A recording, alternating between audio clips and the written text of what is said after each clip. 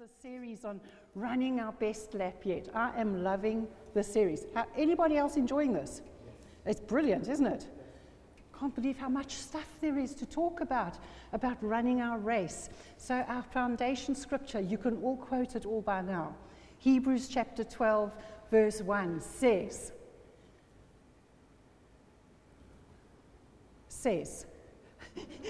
there you go.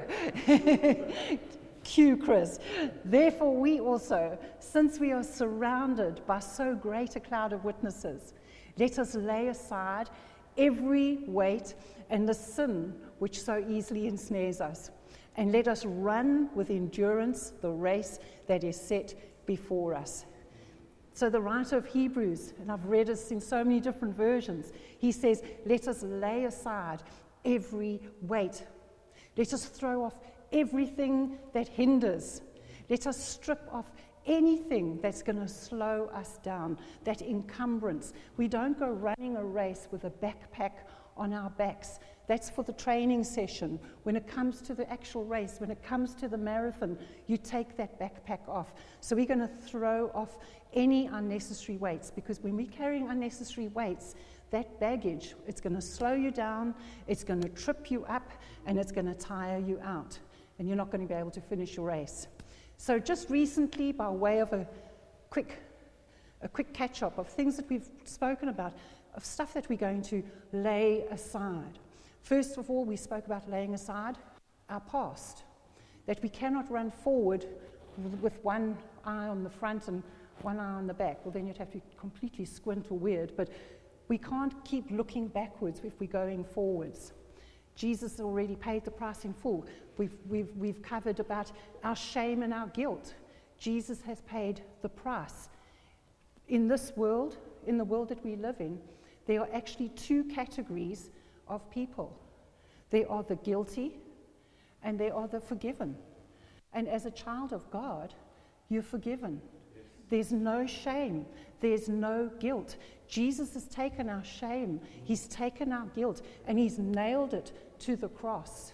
He condemned sin in the flesh. Remember the message Chris spoke on a couple of weeks ago?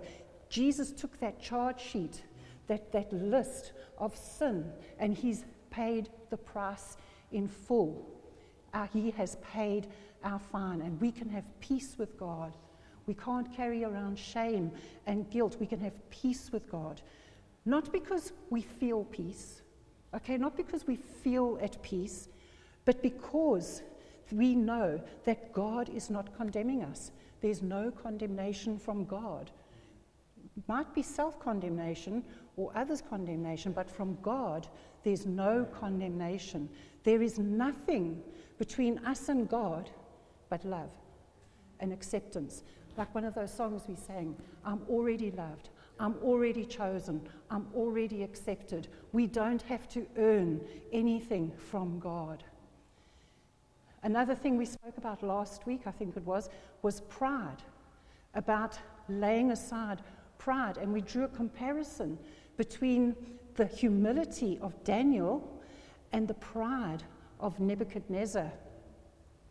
And we read from 1 Peter 5, the Bible says, God resists the proud.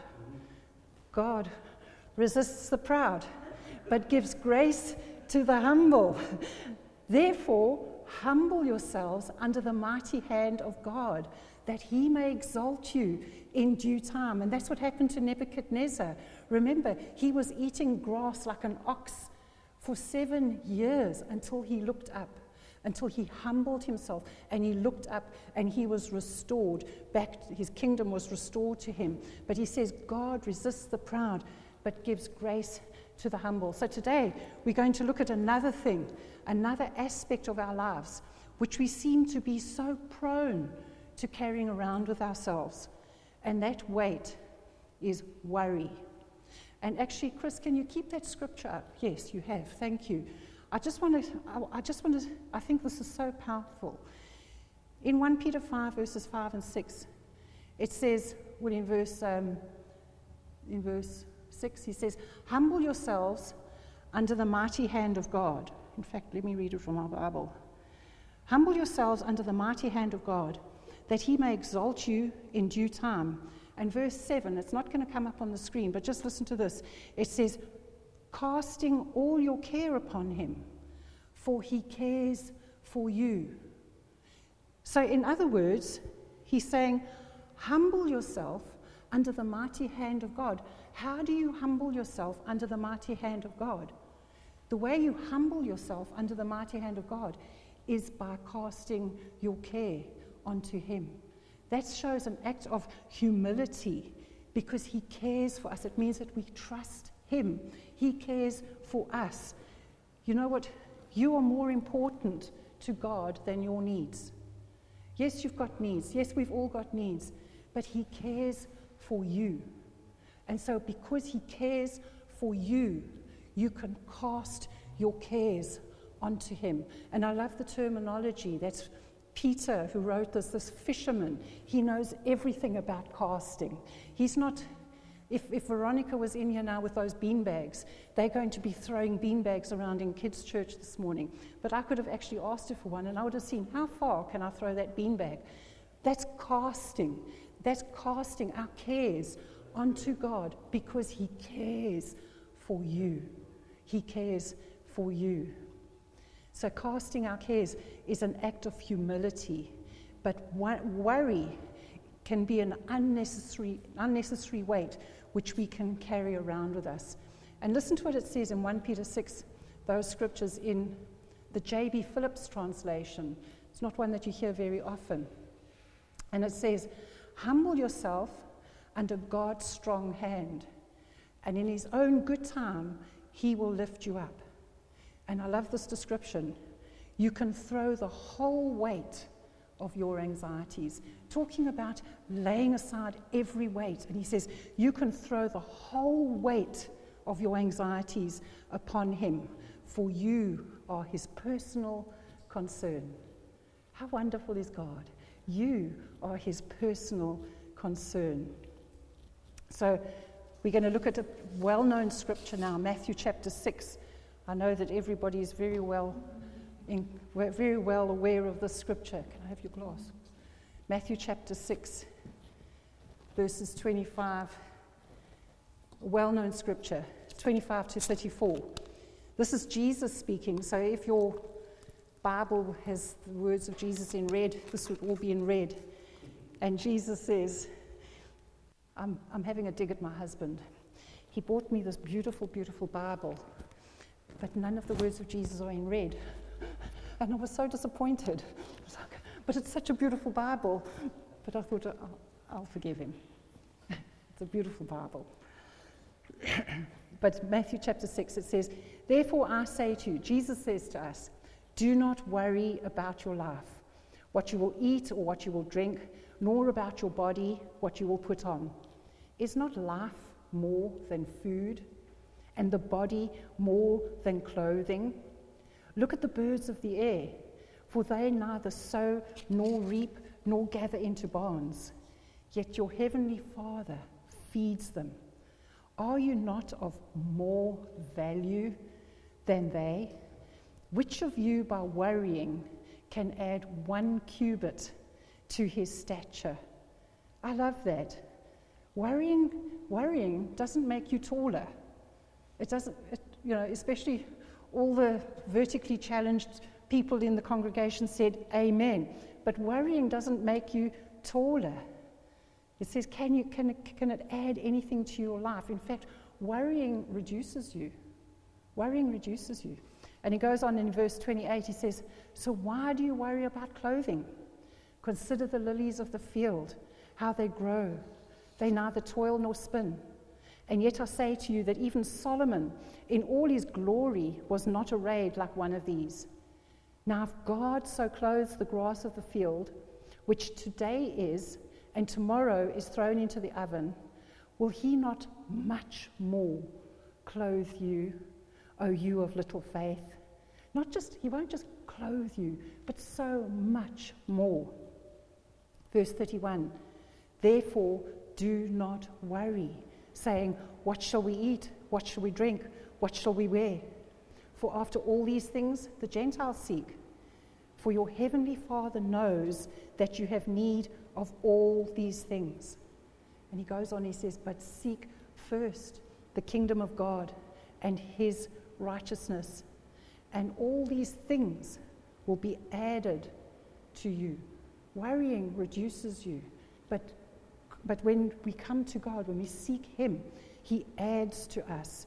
He says in verse 34, therefore do not worry about tomorrow. Do not worry about tomorrow, for tomorrow will worry about its own things. Sufficient for the day is its own trouble. You know, God's not impervious to our needs. He knows what you have need of. He's not some God at a distance. But worrying about our needs reduces us. It cannot make us taller. It adds no value. It just depletes us. Worrying depletes us. But the Bible says in that scripture, put God first. Put God first, and he will take care of all your needs. All these things will be added, he says. I like what it says in the Message. It says, try not to be so preoccupied with getting so you can respond to God's giving. And that's, I think, sometimes we can be like that. Lord, I have this need, I have this need, I have this need. But God is giving us, in the meantime, if we just take our eyes off our circumstances and just see what God is giving into us. But I'm getting a little bit ahead of myself. But in that scripture in Matthew chapter 6, 3 times, Jesus says these words, do not worry. Do not worry. And we know that from the Bible, when there's repetition, it means significance. God is trying to say something to us here. You know, but sometimes when I hear those words, sometimes I catch myself worrying. Okay, I'm just being honest. But sometimes things can start working on my mind. And I think of the scripture, do not worry. I think, oh, I mustn't worry. It's almost like a law. And the minute I put myself under a law, I've had it. Because the little rebellious nature in me says, like the Apostle Paul says in Romans chapter 7, the things that I don't want to do, I do. And the things that I do want to do, I don't do. Oh, wretched man that I am. And that's just what I get like. When I find myself worrying, I think, don't worry. But then I try and put myself under a law. And I try, okay, I won't worry.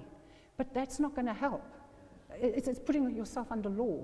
We cannot, you know, I just know law.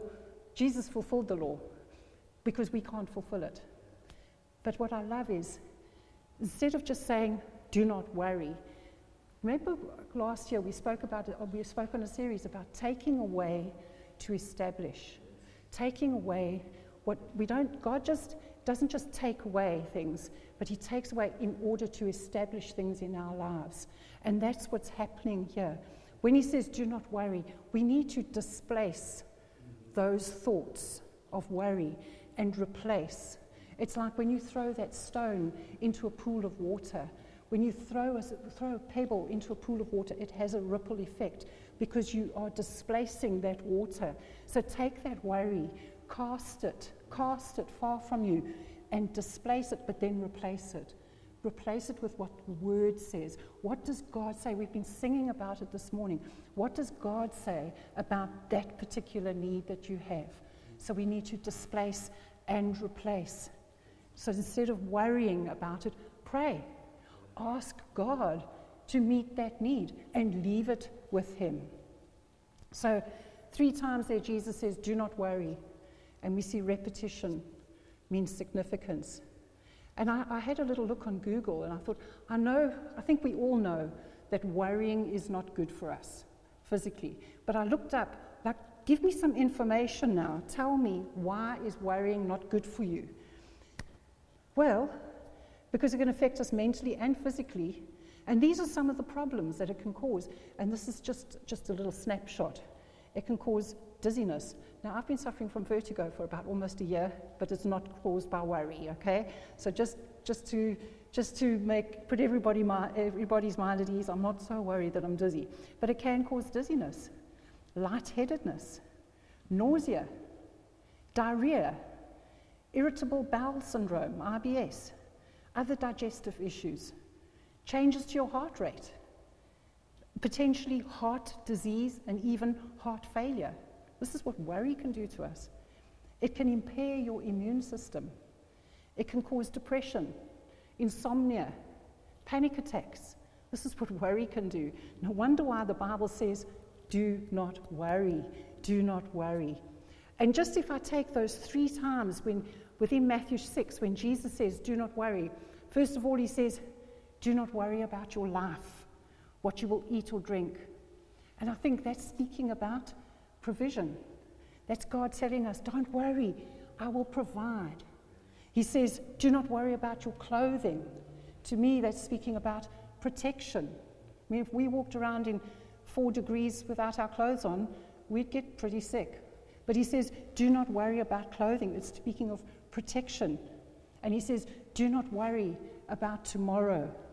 It's speaking of direction and preparation for future eventualities. So today we're just going to look, that's just my introduction, but today we're just going to look about, do not worry about the provision side of things, what you will eat and what you will drink. Just going to have a sip of water. And I know that a lot of people, a lot of us in recent days, in the last 10 days, have seen this current Ukraine crisis. Man, it's just touched our hearts. But throughout this crisis, it's made us so aware, it's made me so aware of people's basic human needs. Night after night, we've seen over 1 million people dragging, women mostly, with children, dragging their world's possessions in a suitcase behind them, walking across miles and miles and miles of countryside, trying to get a secure place where they can find rest and warmth and security. Their lives have been thrown into utter chaos by the Russian invasion. And to me, it's just put life into perspective. And it's made me so grateful for what I do have. You know, when we lie in bed at night, I'm so grateful for my bed. I'm not lying in a bunker or, on the ground somewhere. I'm in a bed. I'm so grateful for having a bed. I'm so grateful for 3 meals a day. I'm so grateful for communication, that we can have mobile phones. We can email people. The network still works mostly. We have access to education. Our kids are still going to school. We have employment. We have medication. We have access to health care. We have freedom to meet together as a church. I saw a thing on Facebook today. Hillsong, Kiev. They've got a church in Kiev.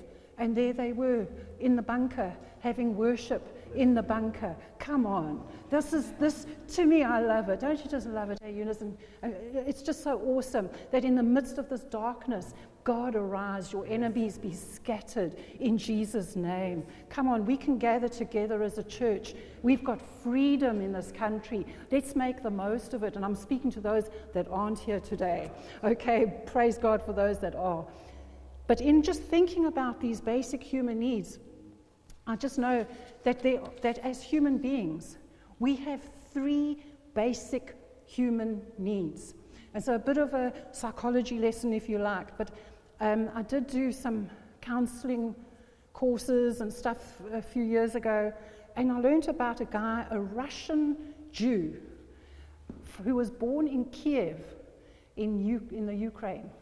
In the early 1900s, the guy's name is Abraham Maslow.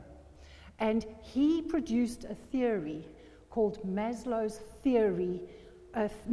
hierarchy of human needs. And you might have seen this at times, and you might be familiar with this triangle. You can't get it up. You can't get it up on this? I thought you could. Okay, I'll show you my picture. That's what it looks like. It's a triangle. And it's separated into 5 different sections. And the thought behind it is that if these 3 basic human needs down here are not met, you can't meet any of the other higher ones, okay? So I'm very disappointed, Chris, that we couldn't get that image up there. But let me just describe to you the 3 basic human needs in this Maslow's hierarchy. The bottom one, the most basic of human needs is physiological. That we need to be warm, we need to be dry, we need to be fed, and we need to be watered. If you feel fed and watered, you're a third of the way there. If you've had a good night's sleep, you're a third of the way there. Your physiological needs have been met. The next level up is safety. If you feel secure, you feel safe, then that's another foundational need that we can have. That's essential for basic living, for basic human living. And then the next one is called love or belonging. And that's about experiencing love and friendship and trust and family. And that is all, those are the 3 basic human needs. And I said all that only because it was this theory was formed by Maslow, who is from Kiev. But the important thing is that God knows and understands what we have need of. He knows from the most basic of our needs to the needs of our souls, to the needs of our eternities. God knows all that we have need of. And recently Chris spoke, I keep going back to his message. There was so much depth to it. And I sometimes think I just need to sit and just listen to it in bite-sized chunks because it was full of truth. But we see what Chris was speaking about in Romans chapter 8, what the Apostle Paul said. He says that in Christ we are called. And if we are called, we are justified. And if we are justified, we are glorified. Oh man, what awesome truth that God has called us. He's justified us. He's glorified us. All because of what Jesus has done. Because Jesus paid our debt in full. And then he goes on in Romans 8 verse 32. That's just a little foundation. It says, he who did not spare his own son, that's God, did not spare his own son, but delivered him up for us all. How shall he not with him freely give us all things? What profound truth. He's not just called us, he's not just saved us, he's not just adopted us, accepted us, loved us. All these things we talk about, you can read about in Ephesians and throughout the Word. But he's called us, he's justified us, he's glorified us. And how will he not freely give us all things? Because we can cast our cares on him, because he cares for us. He knows what we have need of. All our physical needs have been provided for in Christ. All our safety needs have been provided for in Christ. All our needs for love and acceptance have been provided for in Christ. And at times, we just need to remind ourselves of this. We just need to remind ourselves. So let's remind ourselves right now. Who needs reminding? I need encouragement. Who needs reminding? Yes, thank you, Jermaine. Me too. Psalm 103, verses 2 to 5. The Bible says, bless the Lord, O my soul, and forget not all his benefits, who forgives all your iniquities. In other words, if we had those beanbags, we'd be throwing them across as far as the east is from the west. That's how far he's removed our sins from us. He's forgiven all our iniquities. You are forgiven. You are forgiven. He goes on, who heals all your diseases. You are healed. Provision has been made for your healing. Who redeems your life from destruction. You're saved. You're saved. Your name is written in the Lamb's Book of Life. You're saved. He crowns you with loving kindness, tender mercies. You are loved by God. You're accepted by God. He has crowned you with his love and tender mercies. He satisfies your mouth with good things. Oh, yes, chocolate cake. But you're provided for. He's provided for you so that your youth is renewed like the eagles. You're energized. You are energized. I love the fact. Come here, movie nights. 2 of the people that come here so early, Eunice and Margaret, packing 100 chairs. 100 chairs. They're the oldest people in our congregation. Sorry, I'm just saying that. Hope that didn't embarrass you, but it's nothing to be ashamed of. But they come here and they pack chairs. Pack chairs. Why? Because their youth is renewed like the eagles. They believe that I can do all things through Christ who strengthens me. Come on. Philippians 4:19. My God shall supply all your need. Some of your need? Some of your need? All of your need. Your life, your food, your clothing, your security, your safety, according to his riches in glory in Christ Jesus. You know that a background to the scripture in Philippians, it's such a fantastic book. I love Philippians.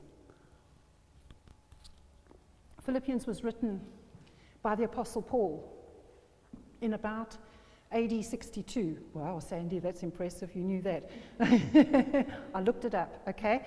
But the book of Philippians is one of Paul's imprisonment letters.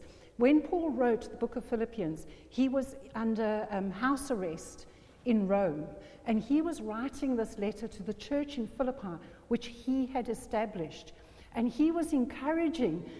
He was in prison, but he was encouraging the church in Philippi and saying this. And at that time, the Philippian church were the only ones that were actually supporting Paul. They were sending money, they were sending clothing, they were sending all his needs with a guy called Epaphroditus. So if you're going to have another baby, anybody in this congregation, and you're looking for a good name for your son, there's a really good name. Call your son Epaphroditus. Okay, say that name. Epaphroditus. That's it, you got it. So, but Epaphroditus would catch a ship, or catch a train. No, he would take a boat from Asia Minor to Rome. It wasn't a, the Titanic, or praise God, it wasn't the Titanic, it wouldn't have got very far, but it wasn't a luxury liner. It was hard. But he would take all their needs, whatever Paul's needs were. The church in Philippi would meet those needs. And at times, Epaphroditus couldn't get those gifts to Paul in time. So Paul, under house arrest in Rome, would suffer need.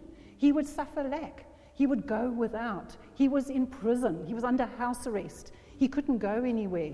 And that's why he says in Philippians 4, verses 11 and 12, the Apostle Paul says this, I have learned in whatever state I am to be content. I know how to be abased. In other words, I know how to be in need.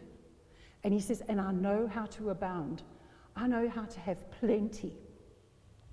Everywhere and in all things, I have learned both to be full and to be hungry, both to abound and to suffer need. Wow, he knows what it's like. And the book of Philippians, the theme of that book is joy and rejoicing. That's the theme of the book, written by a guy in prison who has lack, who has need, and yet he says, I've learned in whatever state I am. So true joy is not based on our circumstances. It's not having that full tummy, although that's a nice feeling. But it's not about having a full tummy and getting everything that you want now. Apostle Paul says, I have learned in whatever state I am to be content, to be satisfied. So how can we learn to be content? This is quite a challenge. How can we learn to be content? How can we overcome the weight of worry? And I think one of the best ways for us to overcome worry and to be content is to be thankful. To be thankful for what we do have. Hey. Same book of Philippians, the Apostle Paul says, still in prison, under house arrest, he says these words, be anxious for nothing. He's sitting there languishing in house arrest waiting for Epaphroditus to come over and bring him supplies. He's not worrying. In fact, one translation says, have no anxiety about anything. Do not worry. Be anxious for nothing. But in everything, by prayer and supplication, with thanksgiving, let your requests be made known to God. Verse 7 says, and the peace of God, which surpasses all understanding, will guard your hearts and minds through Christ Jesus. So instead of worrying, pray. He takes away in order to establish, displacing and replacing. It's no good just saying, do not worry, do not worry, do not worry. Do something. Pray. Give it to God. I think it's the Message says, shape your worries into prayers, letting God know your concerns.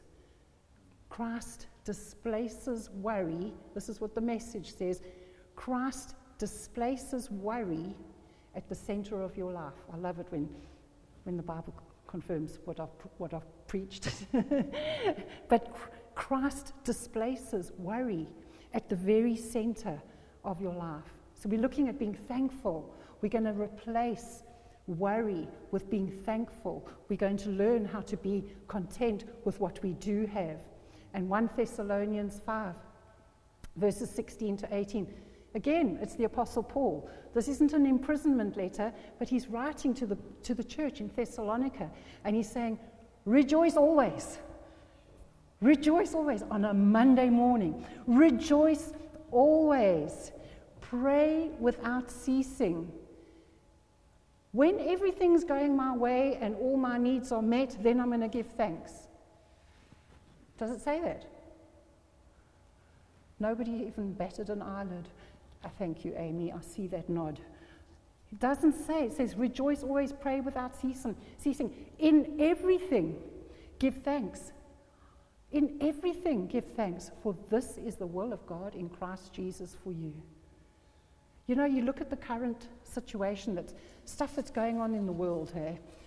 I heard some people telling me last week their electricity and gas, their heating bills have gone up 54%. Just like that, 54%. Chris and I, we just filled up. We've got 2 cars, praise God. We've got 2 cars, but we just topped up our cars with petrol. Well, actually, the one was pretty empty. But £130 in 1 week on petrol. Like, wow, how's that possible? £130 in petrol. And you know, we could be wringing our hands, worrying, what are we going to do? How are we going to come out? Well, I tell you what, maybe we're going to have to cut our cloth according to the shape. Maybe we're going to have to cut back a few things. But we're going to be content. We're going to be thankful. Praise God, we've got 2 cars. Praise God, we've got 2 cars. We're not walking hundreds of kilometers to try and find safety. We are safe, we're secure. And I loved what Chris spoke about recently about running at rest. Remember he spoke about that guy on the 1st of January when everybody's full of their New Year's resolutions. And, you know, they're going to go, now they're going to start running. They've had 1 or 2 too many mince pies, but they're going to go for their run. And you see the couch potatoes out on the 1st of January going for their jog, going for their run, and you can see they're carrying this excess weight. They really did have too many turkey dinners and too many, mince pies, and they're struggling to go for a jog. And then along comes that gazelle. You know, the gazelle. He's sure-footed. He's pacing himself. He's steadfast. He's wearing one of those heart monitors. He's got earplugs in his ears, and he's running, and he's cool. And he's even singing while he's running, and he's not even working up a sweat. How's that possible? It's just not fair. But what's the difference between the couch potato and the gazelle? It's trust. I mean, this is just my little analogy, okay? This isn't in the Bible per se, okay? I'm just using it as an analogy. But it's trust. That guy, you know, the couch potato, he's carrying his excess weight. He's carrying that weight with him. It's burdened him down. His worries have burdened him down. The gazelle has done 1 Peter 5. He's cast his cares on the Lord. He's cast his cares. He's laid aside the weight of his worries. And we can do the same. We can lay aside the weight of our worries. Either we believe God is true to his word or he's not. Either we believe that my God shall supply all my need according to his riches in Christ Jesus. I'm just going to end with this. I don't know how to end. I've got so much still I want to say. But Veronica will kill me if we go late. So, sometimes God tells us to do something as well. Some of God's promises are conditional. There's something we have to do. And it's in that particular case of casting your care upon him.